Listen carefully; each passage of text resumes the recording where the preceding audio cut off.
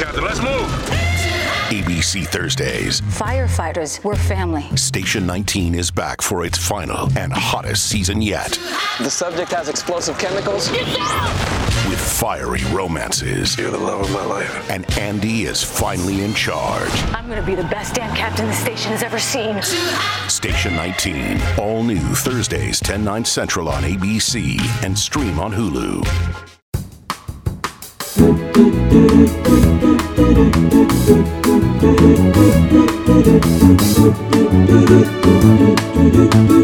Namaste, motherfucker. Happy 2023 and welcome back to Namaste Motherfuckers, the only podcast where the worlds of work, comedy and well-being collide. The podcast where the life-changing stuff happens. I'm your host, Callie Beaton, and this episode is called He's Electric, and today's theme is cars. I should say, by the way, I'm recording this in a laundry cupboard in Amsterdam, long story, so if the sound quality isn't quite what it normally is, then there you go. And you might be able to hear the dog pattering around outside. If the sound's better than it normally is, then I'm moving to this cupboard. And did you enjoy the New Year's life advice episode last week? So if you haven't heard it yet, what are you doing? Get on it, get into it. It is the perfect antidote to New Year's resolutions, and it will perk you right up during these dark, depressing January days. But back to today's theme, cars. A study at the University of Vienna showed that not only do you look like your dog, you also look like your car. That means I look like a powder blue, wire-haired Dachshund Mini Cooper called Jeff. That sounds quite good. And talking of dogs, during the Cold War, one of the CIA's wig makers made a dog-shaped wig so they could hide people under it when smuggling them in the back of a car. The sound of a car door closing has been engineered using psychoacoustics to appear much more robust than it actually is. And talking of car manufacturing, the smallest mass-produced car ever made was the Peel P50, which was advertised as being able to carry one adult and a shopping bag. Much like a bicycle, really. It couldn't reverse, but that didn't matter because there was a handle on the back. So you got out of your car, you picked it up by the handle, and you turned it around. What could possibly go wrong? And tormentone is an Italian word for a summer hit song that is always playing on your car radio. Tormentone, like an earworm with an Italian twist.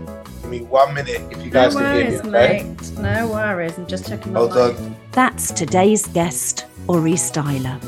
Aurie is a big fan of the electric car. In fact, he's an evangelical Tesla owner. I'm thinking that I might get an electric car whenever I trade my Mini Cooper in. So if you're interested, like me, in the pros and cons of such a decision, there's some good chat about that in this episode. Next stop, Top Gear. Electric cars have actually been around for quite a while. Robert Anderson developed the very first electric car, which was described as a crude electric vehicle in 1832. And then by the 1870s, electric cars had apparently become practical. But replacing all the UK's car and van engines with electric batteries would require twice the current worldwide annual production of cobalt. There are only 2 US car companies that haven't gone bankrupt, and those are Tesla and Ford, although Musk's giving it a whirl, isn't he?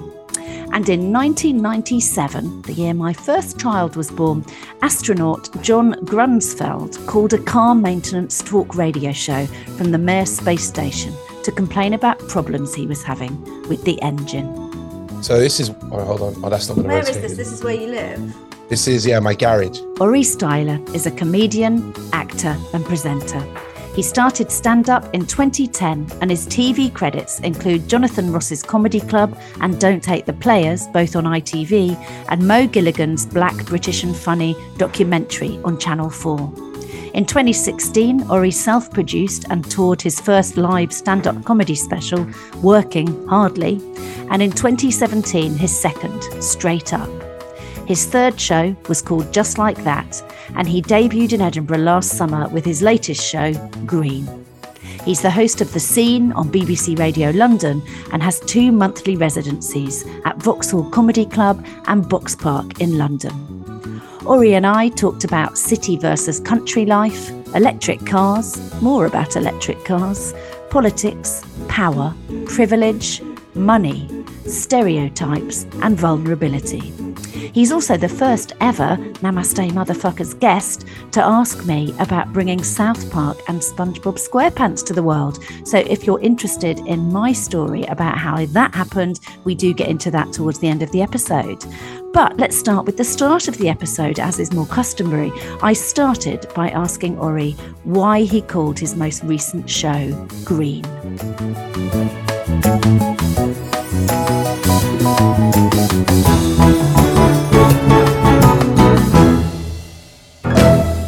See, that's the green that people initially thought I was talking about was the plant that's behind me. Yeah. I don't smoke weed. Never smoked weed in my life. So it's nothing to do with that kind of green. Don't get defensive. The amount of people in Edinburgh that came up to me and was like, what's the show is about? And then they would look me up and down and go, is it about...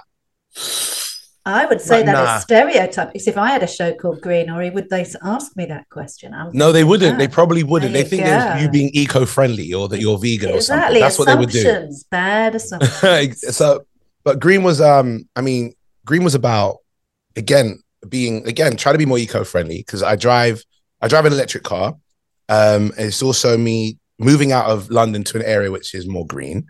Also, I'm quite money savvy in terms of how to spend and how to save in a way that, especially during the time that we've been through, is a lot more helpful in terms of either long-term building up a bit of stability when it comes to your finances or recovering from when you've had heavy hits on your finances. I pride myself in at least doing the most I can to do that, as well as advising friends of mine who are looking to do the same thing as well. So how do you know how to do that? Because that is going in the face of all that comedians are known and loved for, which is our lives being a shit show. So how do you're in the rare minority, or how do you know how to do that stuff? My mum was she used to run a business that taught people how to, firstly, if they didn't have like the basic foundations of education, she'd run an organization that would help people get their basic levels of education if they missed out on that because of, could be family issues, could be gone to jail, whatever it is. Then for those who are looking for work and to increase some of their skills, whether it be skills in computing, whether it be skills like life skills or just whatever it was to help them maybe be more viable to get work, they'd also run courses that are like that. And also, ever since I've known my mum from young, she's always been property savvy. So she does a lot of property work just as a side thing now, while she's in her, I wouldn't say later years of life, but while she doesn't run the business. Careful. How much older than me is your mum, Aurie? She's old enough to be your mum, so that's fine.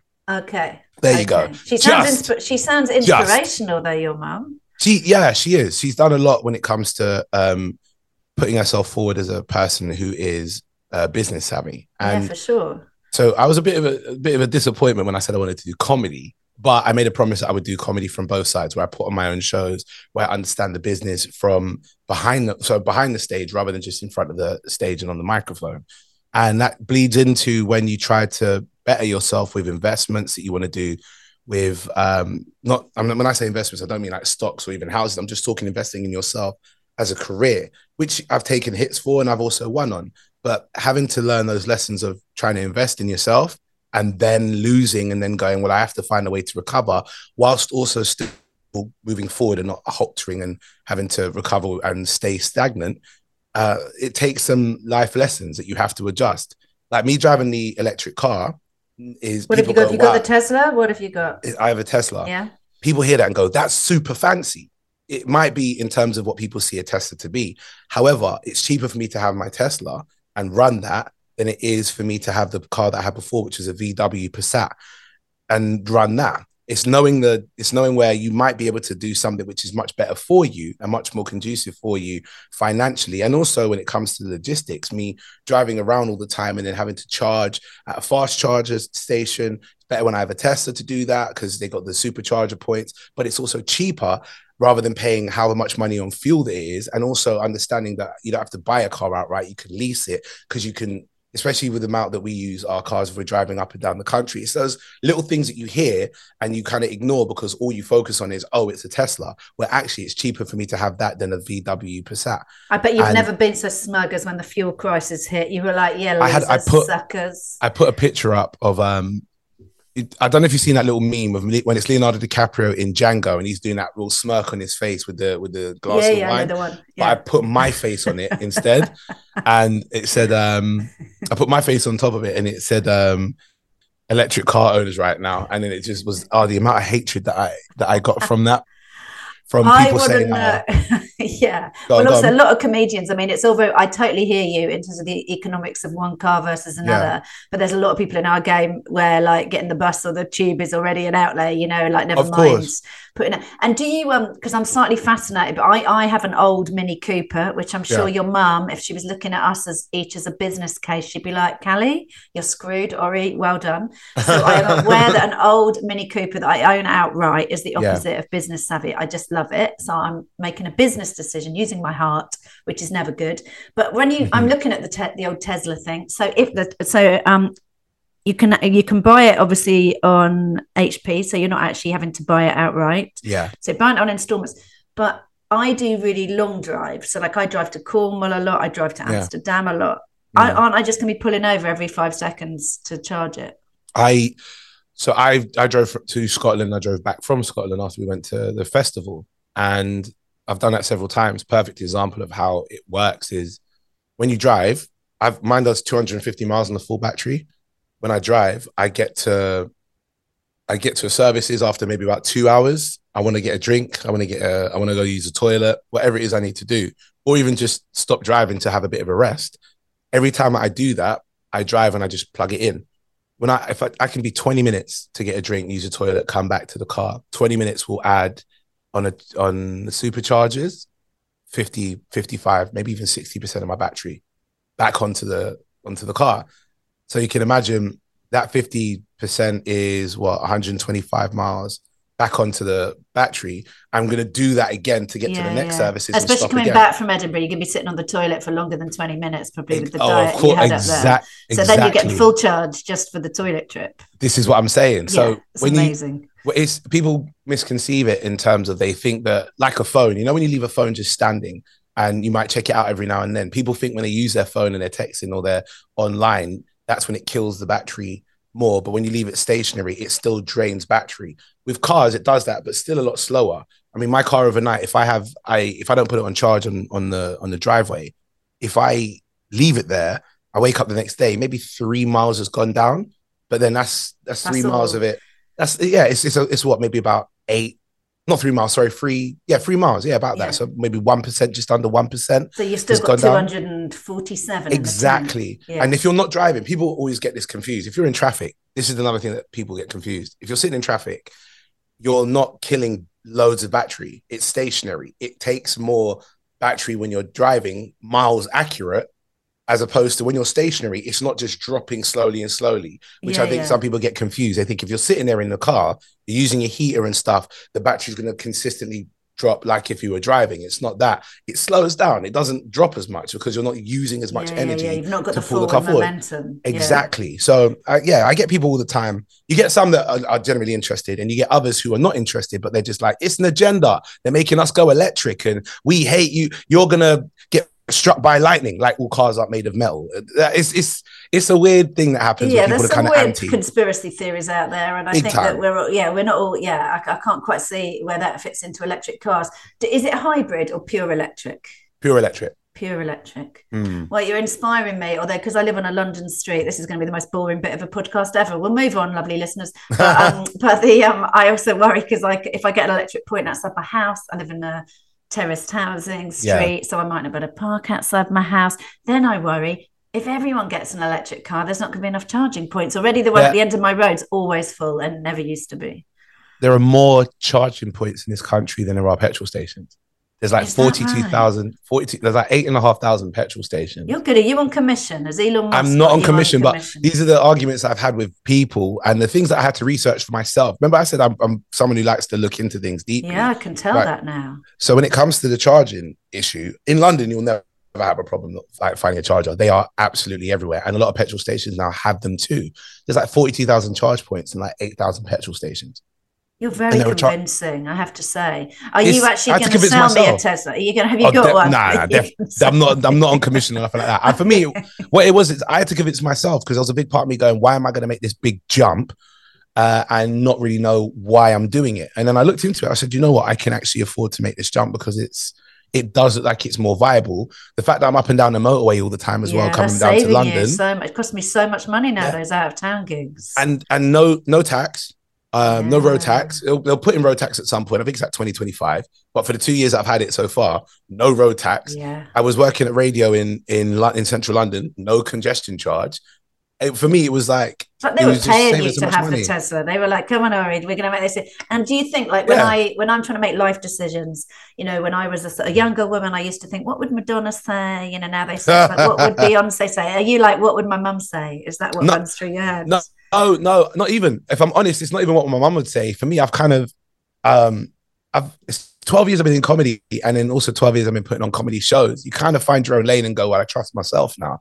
And if you don't, you have to look at maybe some of the people around you, and I pay attention to who else gets it right or who else seems to be okay with the way that they're doing things, and go, rather than following a big audience or a crowd of people that go, everybody should do this, I look at the individuals that don't scream that much and see how they move and go, well, they seem to be happy working, but not shouting super loud as to why you need to come over to the side that I'm on. And they seem to be happy. There must be something in their motives. Remember when crypto was a big boom? It still kind of is now. But everyone's jumping on. What do you think about crypto? I'm sure you got a view. Not in it. I'm not for it. I see cryptocurrency very similar to tulip fever. I'm just not the guy that looks into it and goes, I want to jump on. And my main reason for that was why is everybody started shouting too loud about it before everybody had an understanding as to how it even worked. So people were going, it's going to work. It's amazing. Look, you put your money here and you get money back. And it's also anti the establishment. So we have to do this because it will be great. Now, it could be the case, but I'm also seeing how it also could fail and falter. Whereas properties, for me, I've always looked at them and gone, no one screams super loud about how everybody has to get into property. You get some people that talk about it because they're passionate about it, but they don't scream about it. But there are people that have properties and they live a good life and they don't have to talk so loud about it, but they seem to be okay. So let me look at how they're living and see something must be right with what they're doing. I just turned 35 a few days ago. I'm in the middle of that where Happy I'm now. Happy birthday. Thank you very much. If I'd interviewed you when I was meant to, you'd have still been 34. I'd have still been 34. Yeah. I think now because you get to a point where you look at some of the opportunities that are out there and you look at then also some of the things that lack when it comes to the opportunities that many people have. I'm considered part of a minority ethnic group where I can see that like people around me and myself have had difficulties trying to just get a fair opportunity. But so have you at some point as a woman, where maybe 20 years ago, I'm not going to go through numbers. I'm just going to say however long it was when you were working your ass off. My number is your age in reverse. Sorry, there you go. Oh, is it? Oh, wow. Okay, all right. Look at that for symmetry. So let's say 30 years ago. Yeah. I know one thing that you were doing that you're very famous for that I want to ask you about actually just a little bit. But for other things that you were doing back then, you were still seen as somebody who was second class, that because you would be in an office full of men that would look at you and go, that's just the woman in the office. And you still had to work your ass off to get to the position you're in now. So you can make decisions like, I love comedy. I want to give joy to everybody. And I've set myself up and made sure my kids were able to be raised in the way that they not necessarily wanted for much, but I've been able to look after them and also do my passion. You not talking about that, I get why to some it's like you shouldn't say it to too many people or throw it to too many people because they may feel like you're talking down at them.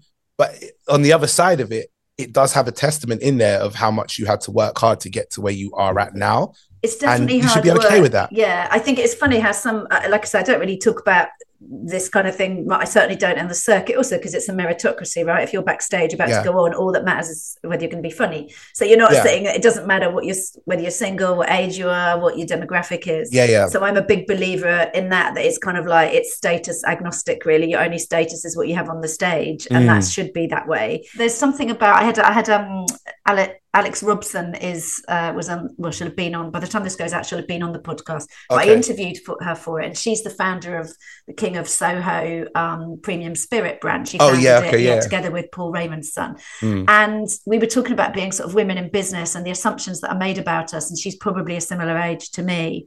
And it is definitely also that there was no leg up or privilege that got me where I was, and being a woman in male boardrooms was absolutely not an enjoyable experience. And I didn't even dare articulate how unenjoyable it was to my friends until it was in retrospect. I didn't even articulate it to myself. I just got on with it at great cost to my mental well-being. And so I think I'm very privileged that what I did for a living happened to be something where you could be very well remunerated, because there are loads of people who do incredible things where they never get well remunerated, and they're incredibly talented. So there's privilege in that. I was lucky that was the business I was in. But in terms of day-to-day graft and relentlessness, I guess it's much like being a single mum in a lot of other fields, where you're just working 10, 12 hours trying to raise the kids. But do you, because you've got your head very kind of screwed on, and one of the things that I am going to say on the podcast, which I said to you backstage at a gig not long after I'd had the conversation. So the Laura Smith episode of this podcast that's had probably as much love as any podcast we've done. We've had mega names on. Laura will become an absolute mega name, no question. Yes. But we've had so much response to it. And she tells a story on that. And for anyone who hasn't listened to Laura's episode, go back and listen to it, where she talks about you. And she's talking about well-being and looking after herself. And as everyone knows, she's been in chemotherapy. She's had breast cancer. She's still in the process of seeing what her prospects are. It's tough for her, even though she doesn't go on about it. And she had to cancel one of your gigs. And she said she was sitting at home feeling terrible and thinking, I'll never work again. And then you got the whole of your venue to shout, get well, Laura. And then she heard about that, and I'm getting goosebumps saying it. And she said the fact that not only was she not judged and criticized by a promoter, albeit a friend, but you actually put out some amazing karma into the world. I just thought that was such a beautiful story. So I always wanted to get you on the podcast, but after that I was like, you need to come on this podcast, Aurie. But that's an amazing story. So it was at Box Park in, I believe it was the Wembley one. Was doing a show called Whole Box of Laughs, and I understand her position, because even though I put on shows, I'm first and foremost a stand-up comic, so I understand how she feels, rather than just being the comic who doesn't necessarily understand how a promoter feels when they have to find somebody else last minute. I knew she wasn't 100% at the time. I knew what it was as well. We had a conversation, but it wasn't for everybody else to know what was going on. But I told the audience, look, one of the acts who was supposed to be here is feeling quite poorly. I didn't go into details as to what it was. I said, but she could just use your love. We recorded saying, get well soon, Laura. I was on the stage and I kind of turned the camera to everybody so they could all shout down to get well soon. And just sent it to her, because I know she was feeling quite guilty, like as you said. In her head, it was, I'm going to be known as a person that's going to get like called someone who's untrustworthy when it comes to, or unreliable rather, when it comes to booking me and being on the lineup. She was worried about that being put to her, and I was kind of wanted to let her know that ultimately your health has to come first, physically and mentally. You can't sit here and try to jump on stage and entertain others before you have yourself in balance, where you're happy to go on stage and give your all to other people.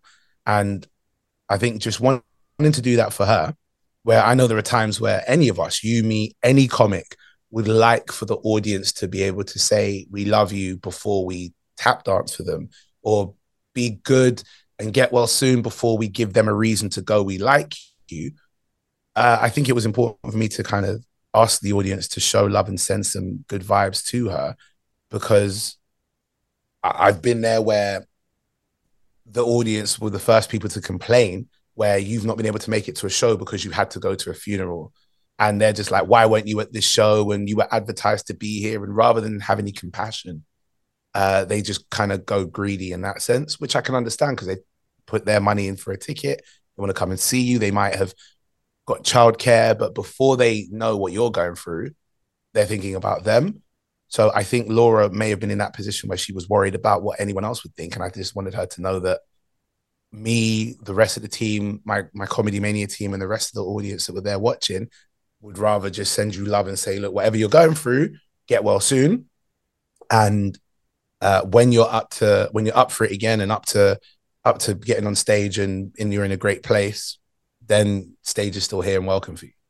Well, you definitely she got a lot of love in that podcast episode, and you got a lot of love for having done that. And it's an unusual story. And the fact, our business isn't always the most touchy-feely. I believe most people are kind, including in our business. That's my belief about humanity. But that was a beautiful story of a kind of, not a random act of kindness, a considered act of kindness. Namaste, motherfuckers. Shipping can make or break a sale, so optimize how you ship your orders with ShipStation.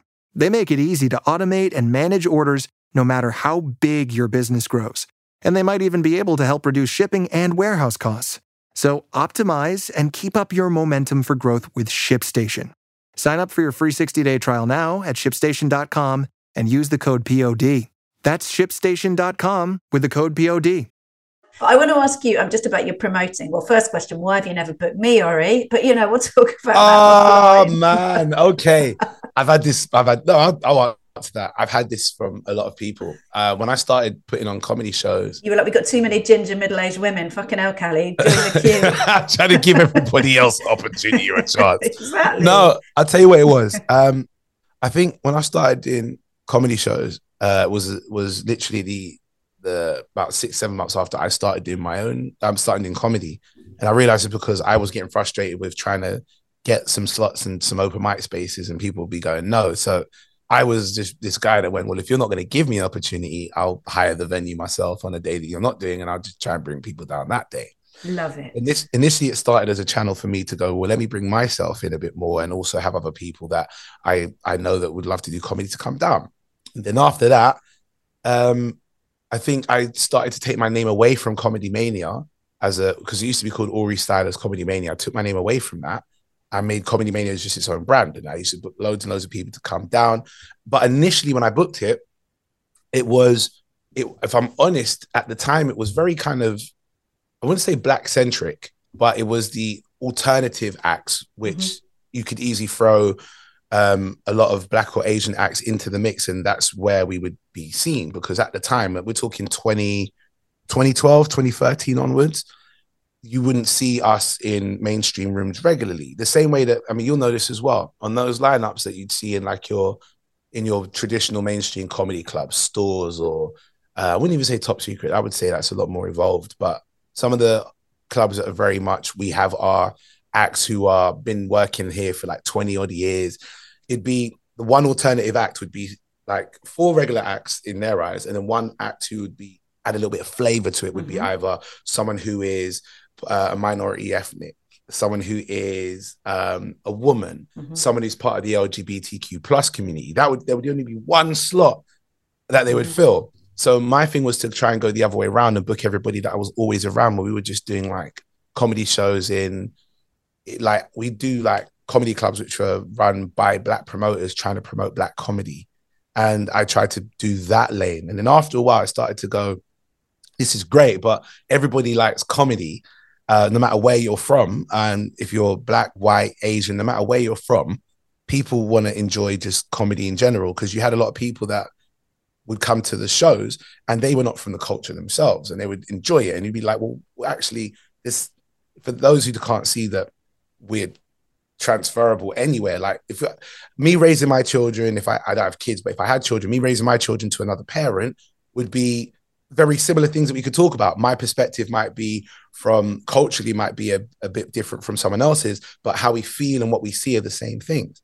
And I started to then spread out a bit more in terms of not just wanting to make a show which was trying to give people that I was around all the time opportunities to work, but just trying to bring everybody to do comedy. And that started to go towards 2015, 2016. But then at the time I was neglecting myself then by putting on so many shows to help other people and myself come and host, but then not really focus on doing my own tours where I could do my own specials. Come 2016, I put on my first one, which was Working Hardly. 2017 was Just Like That. 2017 was Straight Up. 2019 was Just Like That. So these were all your solo shows pre doing an Edinburgh solo show. Exactly. Yeah, these are all my solo shows even before going to Edinburgh. Because again, I was focusing so much on other people and not giving myself an opportunity to go, well, you've got all these tools. You've got this kind of pool that you can have. Why not just focus on building yourself up? Because I felt like I spent so much time building up Comedy Mania, sometimes losing money, making sure other acts would they'd get paid and everyone would be sorted out. But then I would come home feeling like, well, what did this do for me? So I'm at a point where I do put on shows mainly for myself, like my own tours with my team and just to kind of push the Aurie Styla brand. And anytime I do branch out of that as well, it's now so much less than what I did before that a lot of people are like, why haven't you booked me? What's going on? Because they still maybe see how many shows I used to do earlier on and go, well, Aurie's doing all of those shows now when I'm actually not. And it's a matter of, well, if I do like 3 or 4 shows in a year and there's 3 acts in the lineup and I might be hosting, one act is maybe a new act as well that comes on, and then you get 2 middles and then you get a headliner. How many people can I call to come in a year to do a show? It's never a great save, Aurie, I have to say. Very eloquent. It's the truth, circled back beautifully. I will not. The only reason I can say that with so much like eloquence and articulate myself is because it's true. And in terms of the economics, because you've got your merchandising, you've got your podcast, you've got your own touring, you put on shows, but you produce your own shows. So is that when you're talking about, you know, because this podcast is about the balance of kind of like business and work and comedy and well-being. So it's all the things that are really in the heartland of you as well. So where in terms of that balance, do you find that making the right financial decisions is an essential kind of basis for you to feel free enough to do the other stuff? Like, how important is that I'm not saying that you value that more than anything else, but how much does that give you the freedom to do what you want to do? I think with anything that people experience, money it should not be the thing you focus on the most, but it is one of the most disruptive forces in anything that you're doing. So if you look at the biggest breakdown of relationships is not infidelity, it's financial issues of like marriages. Is always finance. It's money before it is even like infidelity. Statistically speaking, you're looking at when you haven't got yourself in check, it's hard for you to save if you've got to deal with debts.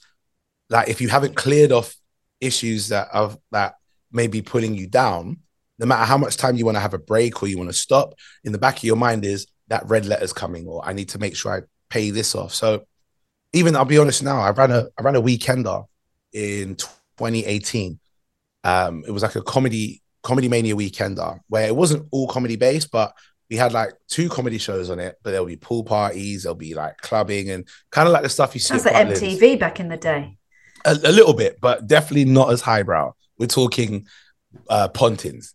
So hiring up pool party. That's more my kind of. I've got the body for a Pontins pool party. I'm not doing MTV Spring Break anytime soon.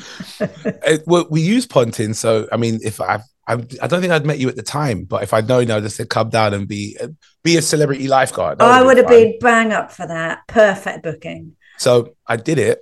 The first year, it was all off of me and my team's back, but because I'm the head of my team, it's all falls on me. I lost about 10 or 11 grand trying to do that event.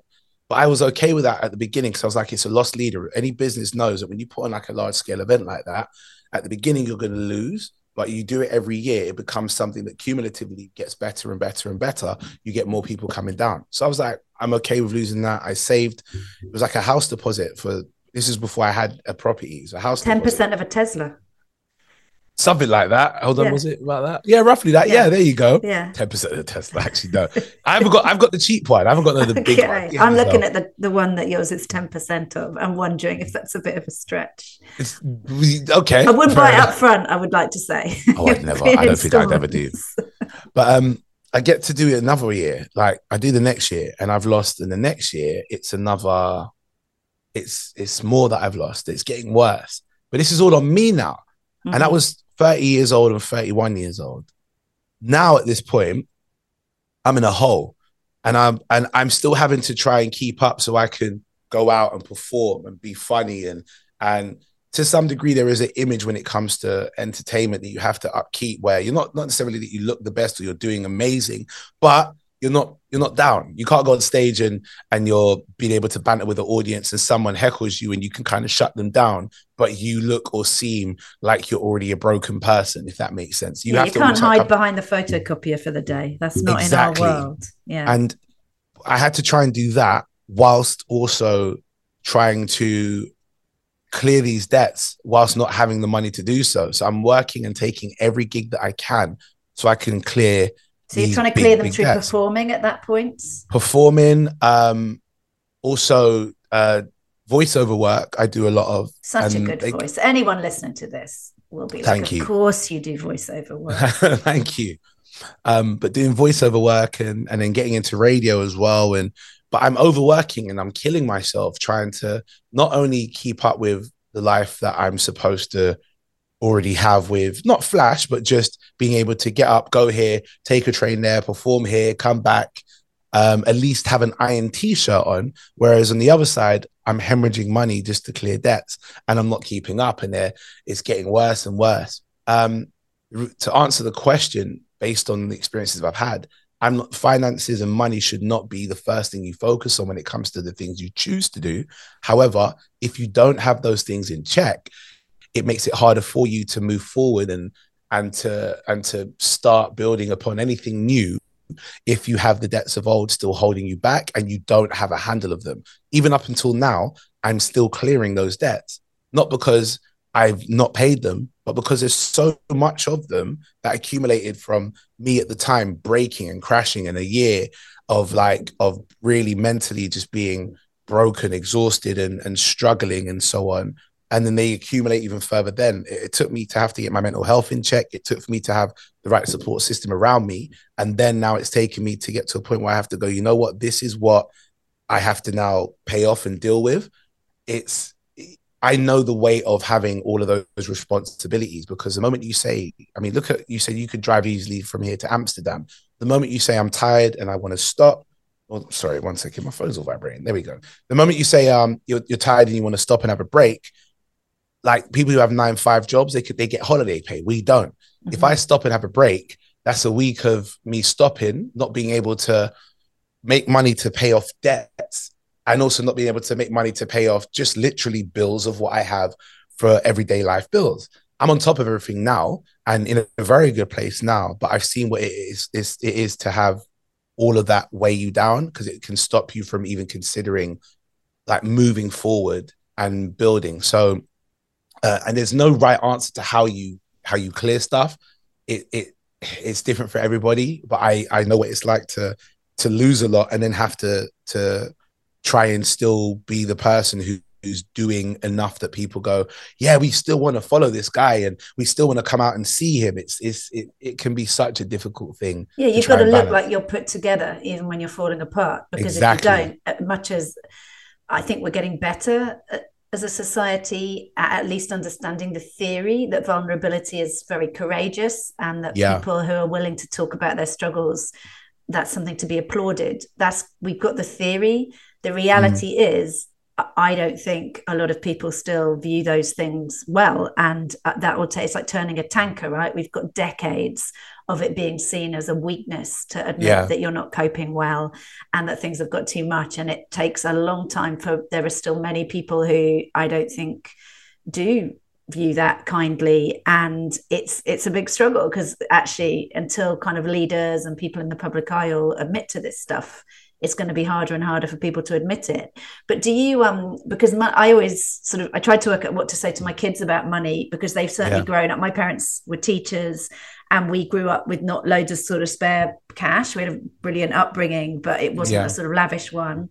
My kids, we've had more comfortable upbringing in my family financially with my own kids, but we always lived a kind of fairly straightforward life. We didn't have flash things. And I always said to my kids, money is never going to make you happy, but not having enough money is going to make you unhappy. Definitely. And that's the threshold, I think, is if you're worrying about money, which so many people are at the moment, and most people are, in fact, it's very hard to function until you can survive at that most basic level. And there's also there's also the pressure for your kids in terms of the generation they're in now. You can go on social media and see everybody flash how much money they have, or they're spending a week in Dubai, or look at this Birkin bag I'm walking around with. And it's the pressure of feeling like that threshold of having enough money still isn't enough.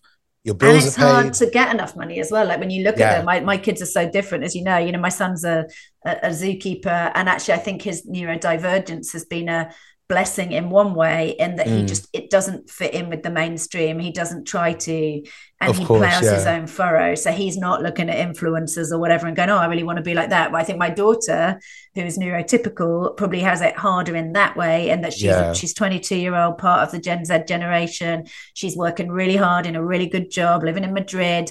But for her to get the things she wants, it's going to be really hard for her. This is it, yeah. That they've, I think both my kids look and think, how am I going to ever like own property or have the things I want? Because no matter what they do, it's incredible. Unless you get a lump sum from somewhere, it's really hard to do that. And I do, my son's, I was seeing in the press about those people who have metered electricity, and how the rebates aren't working for them. And that's, my son's one of those people. He desperately needs the money, and they're not getting the rebates because it's going to the landlord, and the landlord's not passing it on. So so I'm very, with my own children, I'm very close to how hard this is. And I'm also very much checking my privilege as to how different it is for me. And also the world we work in. We work with a lot of young people, many of whom have only ever done comedy and make their living out of just performing comedy. And it's very hard. The business model of performing comedy is almost not a viable business model. It's not enough. Well, it isn't enough. It's definitely not enough. Namaste, motherfuckers. So tell me, what would you pick, Aurie, as your namaste motherfucking life-changing moment? It would be, oh gosh. From a positive or negative perspective, which one? Ideally positive. Okay. But if it's negative that led to positive, I would say don't overthink it. Just let it come. I have two. One that was positive that I wouldn't say led to negative, but led back to being neutral. And then one that was negative that led to positive.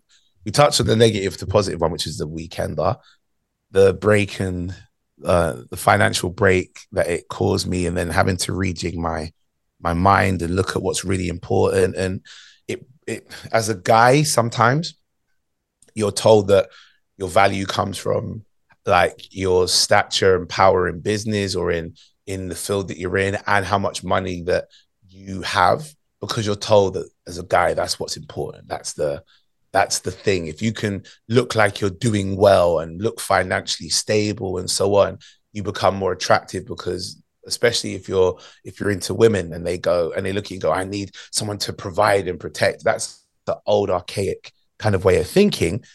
But I mean, it's still embedded in me and in a lot of people around me, because it's been generationally just put into me. Once I realized that means nothing over you being happy, and it took me years after that break to realize that. That's when once I realized that, I realized as much as everybody would like to walk around with millions in their bank, it's not important if you aren't happy. I'd rather have enough to pay my bills and be happy, genuinely happy, than be super rich and still be broken in the way of thinking that I'm only having to do this because it validates me as a man. So there's that sort of gender idea, I guess, from and it's deep rooted, right? It's deep rooted. It's definitely from parents and their parents, and I mean, it's something that we've all been taught generationally. It's just this, but we see it in television still all the time. We see it on social media. We see the idea of a provider and somebody who looks after the home. And even though those ideologies can be quite appealing, even to me from some degree, it's not something that I stick to say, this is what makes you a man and this is what makes you a woman and so on. It's literally, who are you and what makes you happy? And once you figure that out, you find your lane and go, I could be happy being someone who raises my children at home. If my wife was making loads of money and said, I want to be able to do that people can have that. It may not be who I am now. I don't know what I'm going to be like in 5 years' time, but all I know is happiness is not depicted by the value of what's in your account. And depression or sadness should also not be depicted by that either. That was that one. Mm-hmm. And the other one, which was good, but then to neutral, was I have a benchmark in my career, which sometimes I hate the fact that it's the benchmark that people still remember me by. And it was 8 years ago when I did the dance, the UK Garage comedy sketch that went viral with BBC, and then it went viral around the world. And we'll put a link to that for anyone who's not seen it. Yeah. If you haven't and you don't want to, I'll be more than happy. But watch it if you do. Yeah. I'm one of those people to this day, every day come up to me. Oh my God, Aurie, what's going on? Yeah. I love your sketch from 8 years ago. Yeah. And I'm like, I'm thankful, but it's good to be something they love you for. Imagine if it's something they thought you were shit for, and it still follows you around like. And people remind me that. People remind me that it could be remembered for something they love. For something they love. There's a part of me that the pride kicks in, going, but I've done so much more now. Do you not love the new stuff that I've done? And a lot of people go, yeah, it's great, but my favorite thing for you is that thing from 8 years ago. And it's like a mark in my career where I almost categorize elements of my career and even just my life as, was it pre-Sniper Pose or post-Sniper Pose? Yeah. And I can't, and that's why I say it was a positive benchmark, but I found my namaste balancing it by going, it's not the sum of who I am, but I can look at it more positively and go, you could have had worse about you that people could have said and done, because you could have done something really bad. It could have gone viral, and all of a sudden you're known for being that person that did that thing once, but actually this is a positive thing and people still bring it up. You should be happy about that, rather than thinking, well, what more have you seen of me? Why is that the only thing you know? I think it puts you into real celebrity land as well, because the number of A-listers I've worked with over the years when I was on the other side of the camera, and they're known for the thing they're known for, and they are so much more than that. Yes. But that'll be the thing, and they keep doing amazing things, and artistically they develop, and they're much more nuanced, and they're really clever, and they're taking risks artistically, and everyone's like, yeah, but I love the movie where you ran around with the gun and this is the woman in the bikini, and like the one-hit wonder. It's almost like they see you as a one-hit wonder, even though you've produced you're like, I've got many hits, and make me keep having many more. I've got a question for you that I've wanted to know but I said I'm going to ask you what I think at one of the shows that we've done. But when you said you wanted me on the podcast, I'm going to wait until the podcast. You probably get asked this a lot of times, right? I'm a South Park fan, so when someone told me you were responsible, or whether I don't know if it was just you or if you were one of the people responsible for it being available in the United Kingdom, because you'd seen it obviously from working. Was it with Paramount? Well, it's very much the same as your Namaste Mother. No one has asked me this on the podcast before. Okay. So I'm responsible for bringing it to the world. Yes. But it's a story of two parts, because I worked for MTV back in the early 90s. Okay. And that's when South Park was first starting. And at the time, MTV wasn't part of the same family as Comedy Central. It became part of it. Viacom bought them both. But at the time, we knew those guys, and we used to be on a stand with them in Cannes when we were selling shows and stuff, but they weren't part of our same group. And when I was heading up the program sales around Europe, we were asked, did we want to agent this new animation? Because MTV at the time was the only company doing adult animation, like Beavis and Butthead and all that stuff. So that we were the obvious place, because we were already selling stuff like that. And they were like, are you interested in this new show? It's called South Park. It's from these two guys called Matt and Trey. Had a look at it. I was like, nah, I don't think that's going to do anything. So I turned it down, went off and had a baby. Not because I turned it down, just because I got pregnant. And then I was like, I better go have a baby. Then I came back and then spent the next year trying to get the rights back. Then we got the rights back. And then, I joke that this is the house that South Park and SpongeBob built, because I then also was working on the rollout of SpongeBob, among lots of other things. Wait. SpongeBob as well? Yes, SpongeBob as well. If I was near I got a board here, right, with sound effects on it, and it's got an applause on there. If I was near the board's over there, because I'm rejigging the studio. If I was near the board, I'd be pressing that right now. Wait. I will say, by the way, Aurie, in the keeping of not being a dick, I wasn't solo. I was running a team. It was not just me. There were so many people involved. So I understand, but come on, Callie. It wasn't literally me doing every deal. No, I understand that, but come on, you were integral in the part of bringing to bringing South Park to the world and SpongeBob Square. To the world. When you hear And a lot of and X on the beach to the world, though, Aurie. So swings and roundabouts. Oh, wow. Yeah. We don't talk about that one. Exactly. It's not so all wait, good. When you hear Who Lives in the Pineapple Under the Sea, how much does that grind your gears after it really grinds my gears every day? Yeah, it does. And I still can't help it because I worked on the program side, but there was also you'll understand this because you have licensing and merchandising. Yeah. Obviously a huge part of the Nickelodeon business and indeed the Comedy Central South Park business is licensing and merchandising and consumer products. And to this day, I've not had that. I only left 5 years ago, so I was working there at board level until quite recently, and I still do bits and pieces for them, but I don't have a job for them anymore. Okay. And even now I'll be like in Turkey on holiday and I'll see rip-off SpongeBob like Lilos and I feel like taking a picture and I'm like, who do you think you're going to send that to? Like, you don't even work for them anymore. And to be fair, even when I did, I would not have taken pictures and tried to get some poor beach trader out of business. He's just trying to make a buck. I'd be like, good luck to you. I'm sure they can spare the cash. That is wild. And like I played the South Park games. Of course you do. Why wouldn't you? Good especially games. The one I keep replaying is the Fractured Butthole. Yeah. Right. And the amount of references in there that you would only get if you watch the program is crazy. And it just shows, I mean, we're talking about years of the program, which is a testament to just how successful that show has been. Yeah, it has caused some controversies. Oh, it definitely has. Like the Wheel of Fortune Naggers episode. Yep. They definitely say, or to say they said close to the wind ain't close enough. They went well over that many a time. They did. Yeah. I'll send you a picture after this of me sitting on some South Park hairy balls, Aurie, because I know that'll put you off the rest of your panini, if nothing does. The big bouncing ones, right? The big bouncing ones, yeah. I'll send you that. From a few years ago. I still look very recognizable, so you'll know it's really me on them no balls. No problem. And what's your favorite joke, Aurie? My favorite joke that I've got that myself or just in general? Just your favorite joke in general, yeah. Do I have a favorite joke? Oh my gosh. This is a hard one, right? Everyone hates this question. It probably changes every year because like you get one which really sweets you and then after a while it's not like music where you can have it for a favorite for a long time. It loses its impact. It's not evergreen like South Park and SpongeBob. There you go. Yes. Exactly. So what's my favorite joke currently? One of my favorite comedians, and I don't have favorites as in like loads that I go, this is who is my favorite. But I do have a group of people that I love watching or working with. One of my favorites is Kane Brown.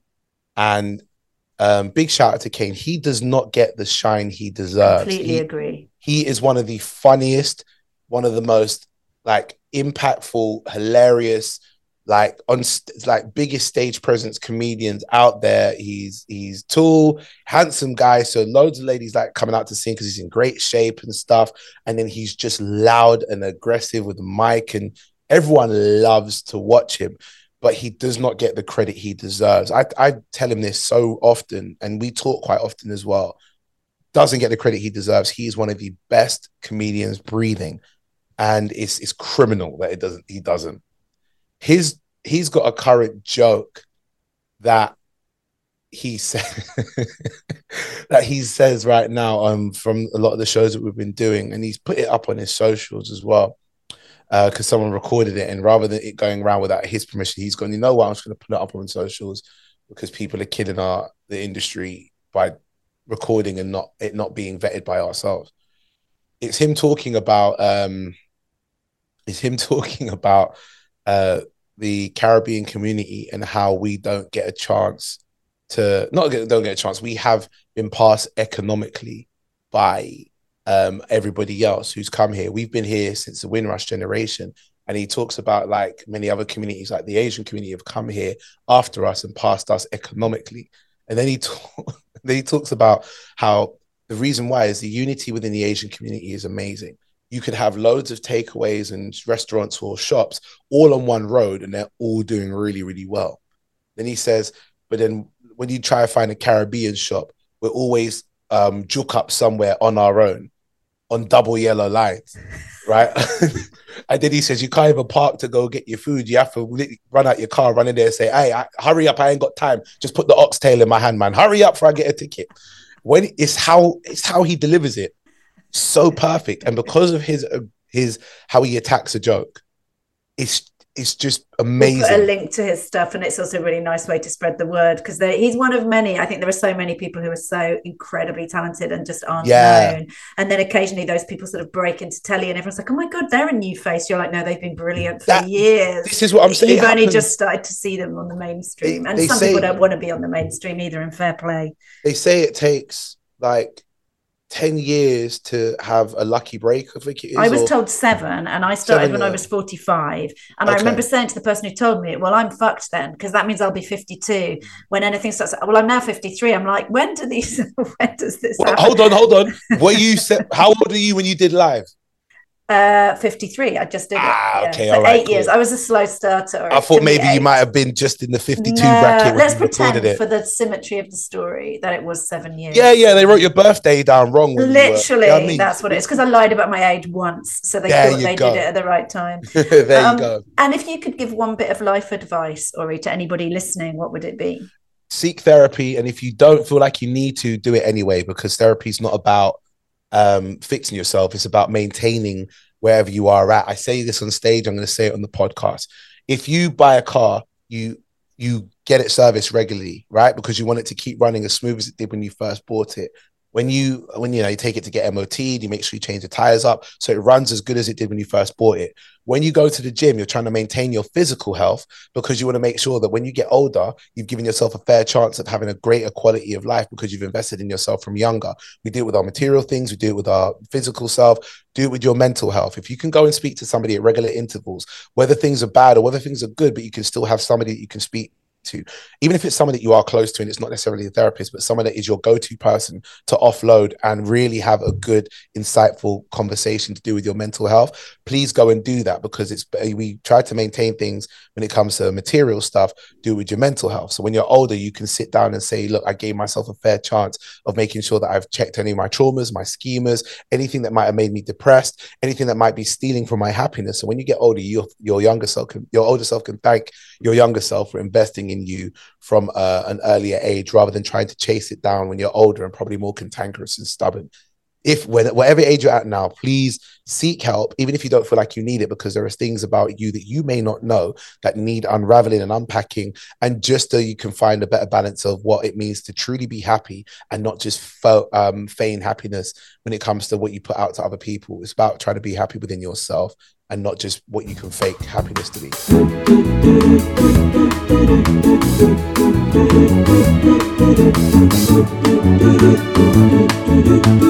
Namaste, motherfucker. That was Aurie Styla. We've put links to all his good stuff in the show notes, as we always do, so do please check him out. He's very much worth having a watch and or a listen to. And that is it for this week. It's so good to be back. Thank you so much for listening. We've got some amazing guests and indeed things lined up for 2023, but we are, of course, nothing without you. So please do remember to rate, review and recommend us so more and more people find the podcast. We will be back in your feed next Thursday, as always, when I'll be talking to recently voted 2022's comedian's comedian, i.e. the person that all of us think is the best comedian. What an accolade. It's the one, the only Mr. Mark Simmons. So I've got Crohn's disease, and I've got a joke about Crohn's disease in my show. And quite often people come up to me and go, have you really got it? Namaste Motherfuckers was written and presented by me, Callie Beaton, and produced by Mike Hansen and Karusha Dami for Pod People Productions, with music by Jake Yap. I'm Callie Beaton. Until next time, motherfuckers.